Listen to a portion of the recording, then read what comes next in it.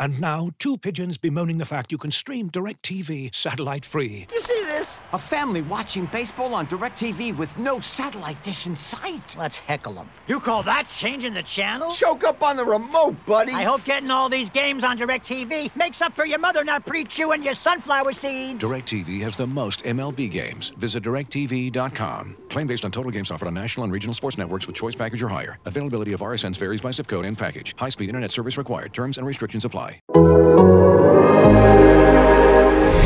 Breaking news from The Athletic. This headline podcast is presented by BetMGM, the king of sportsbooks. This is Andy Staples with Max Olson and Sam Kahn. They are the host of One True Pod, our podcast about the Big 12 in Texas, or whatever the Big 12 in Texas are going to be, because that is the subject that we're here to talk about, because Max has a big story that you can read right now in The Athletic. Max, you reported that Bob Bowlesby from the Big 12, George Kliavkoff from the Pac-12 meeting about a potential merger or maybe a scheduling alliance or something, but it could be that the Pac-12 and the Big 12 working together in the future. You know, Bob Bowlesby kind of, as you heard yesterday, Sam, Bob Bowlesby dropped quite a few hints to this possibility yesterday during his appearance in front of the Texas Senate that, you know, those politicians wanted a clear sense of what are your options.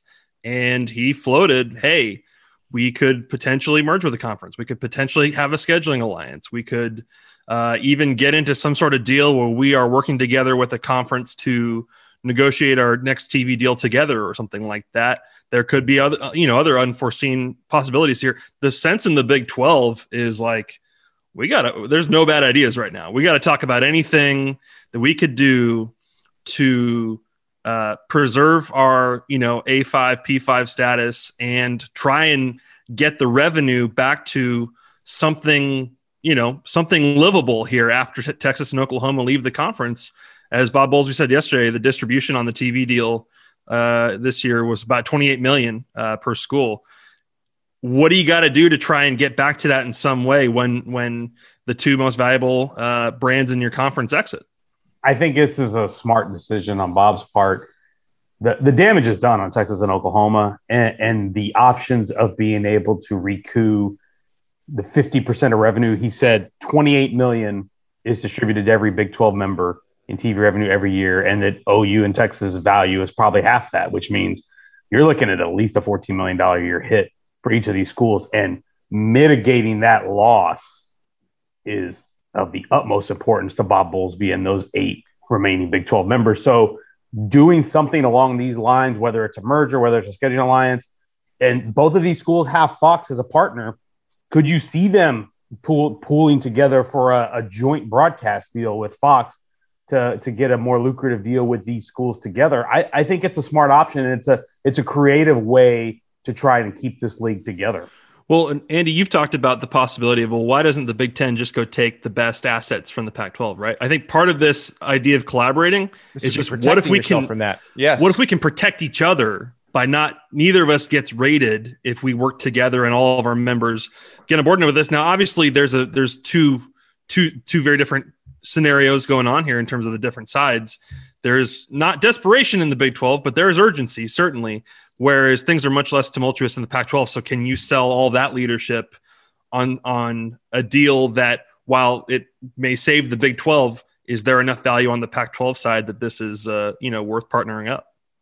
Well, that's the question. And USC, Oregon, Washington, UCLA, those are the schools that have to answer that question. If they're cool with it, then you're in good shape if you're the Big 12. Now, we don't know what we're exactly describing here is the question, though. If we're talking about a merged conference with 20 teams, that is probably going to require some convincing on the part of the folks from the Big 12 to say, hey, look, we may not bring all the revenue you would hope, but because you're going to have your own new TV deal, this would be its own new TV deal. We can probably get you to where you were. And then maybe there's a different model for selling third tier rights, which the Big 12, I would say, had correct and is something that the Pac-12 would like to do, where you could do your own third tier rights. Because if you're USC and you can sell your third tier rights individually and don't have to plow that into a Pac-12 network that doesn't give you anything back, then you might be pretty happy with that. That would keep you from having the wandering eye. But they've got to be able to convince them that. And, oh, by the way, they just kicked ESPN in the shins. So I'm sure ESPN is going to be thrilled to talk about how much money they're going to pay for a merged league.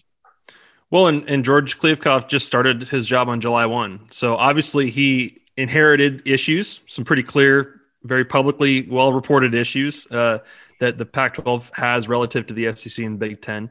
So the question is there a piece of this deal that solves some of those things, where there is the network or it is some of the just the revenue aspects of trying to feel like, hey, we have to respond to and keep up with the SEC and the moves they're making. But it's going to be interesting to see. I need to assure people it ain't going to happen tomorrow, right? This is a long play, I think, on both sides, if they even can get on the same page and find something that's agreeable. Certainly the idea of a merger would take a lot of work to work through a lot of details. But I think there's, folks on the Big 12 side feel like, hey, we have time to figure this out and we have to explore this. And, I think even the stuff like geography, does West Virginia want to play games on the West Coast at night?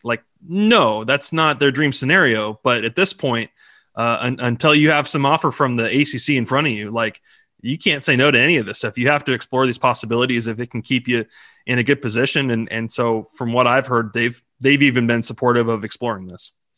What might a scheduling alliance look like? Because everybody looks at this and says, oh, merger.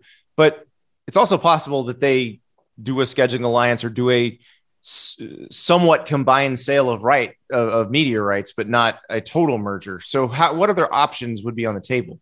Yeah. Do you think that when that hits your ear, do you think that means more we'll do the crossover games in non-conference, or do you think that's kind of doing a conference schedule that's a little bit of both? If I'm the Big 12, I want the merger. If I'm those 8 schools remaining in the Big 12, I want the merger. But if I'm in the Pac-12, I want to explore both and figure out which makes me more money in the long run. Increasing the quality of the non-conference games for the Big 12 would help in their new deal if they were to stay their own league and then add some teams. So I think they can help each other that way. It really, because the Pac-12 is in the position of power, it depends on what those schools would want. But Sam, I'm curious what you think about this. Those schools have been historically somewhat academically snobby, but they're not completely against dealing with schools that aren't, say, AAU members, because some of them aren't. 3 of the Pac-12 are not AAU members. So do you think getting into the Texas market, getting into Oklahoma, getting into places that are pretty football crazy, do you think that outweighs what they've historically looked at in terms of what they want in their membership? No doubt. I think it is. And for the same reason you guys were mentioning earlier about protecting each other, is we discussed this earlier, Andy, the Pac-12 is the next most vulnerable league now after the Big 12 of the Power 5. So whatever you can do to mitigate your risk, I think is helpful. And then the other question I have is, if you are going to do that, what say would the Pac-12 have, if any say, about who the Big 12 adds? When the Big 12 decides, if they decide to do this merger, they decide to do a scheduling alliance and work together, does the Pac-12 have some say? And do they say, hey, Big 12, we want you to look at Cincinnati, UCF, Houston, SMU, who are those schools? Where are those markets that the big Pac-12 would like to have some eyeballs in? I think that's worth considering, because if they do something, my other question is does the Big 12 need to add some schools before they make this kind of merger? Thanks for joining our breaking news coverage. Go to the Athletics headlines section for much more on this story. And to hear more, ask your Google Assistant to, quote, play news from The Athletic. You can also visit theathletic.com/headlinepod to save 33% on an annual subscription to The Athletic.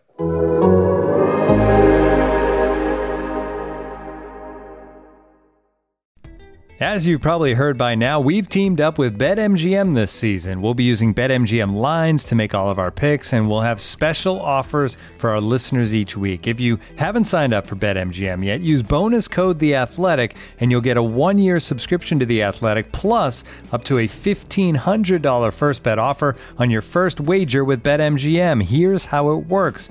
Download the BetMGM app and sign up using bonus code The Athletic. Make your first deposit of at least $10. Place your first bet on any game and claim your voucher for a 1-year subscription to The Athletic. See BetMGM.com for terms. U.S. promotional offers not available in D.C., Mississippi, New York, Nevada, Ontario, or Puerto Rico. Gambling problem? Call 1-800-GAMBLER. Available in the U.S. Call 877-8-HOPE-NY or text HOPE-NY 467-369 in New York. Call 1-800-NEXT-STEP in Arizona. 1-800-327-5050 in Massachusetts. 1-800-BETS-OFF in Iowa. 1-800-270-7117 for confidential help in Michigan. 1-800-981-0023 in Puerto Rico. First bet offer for new customers only in partnership with Kansas Crossing Casino and Hotel. Don't forget, if you haven't signed up for BetMGM yet, use bonus code The Athletic, and you'll get a 1-year subscription to The Athletic, plus up to a $1,500 first bet offer on your first wager.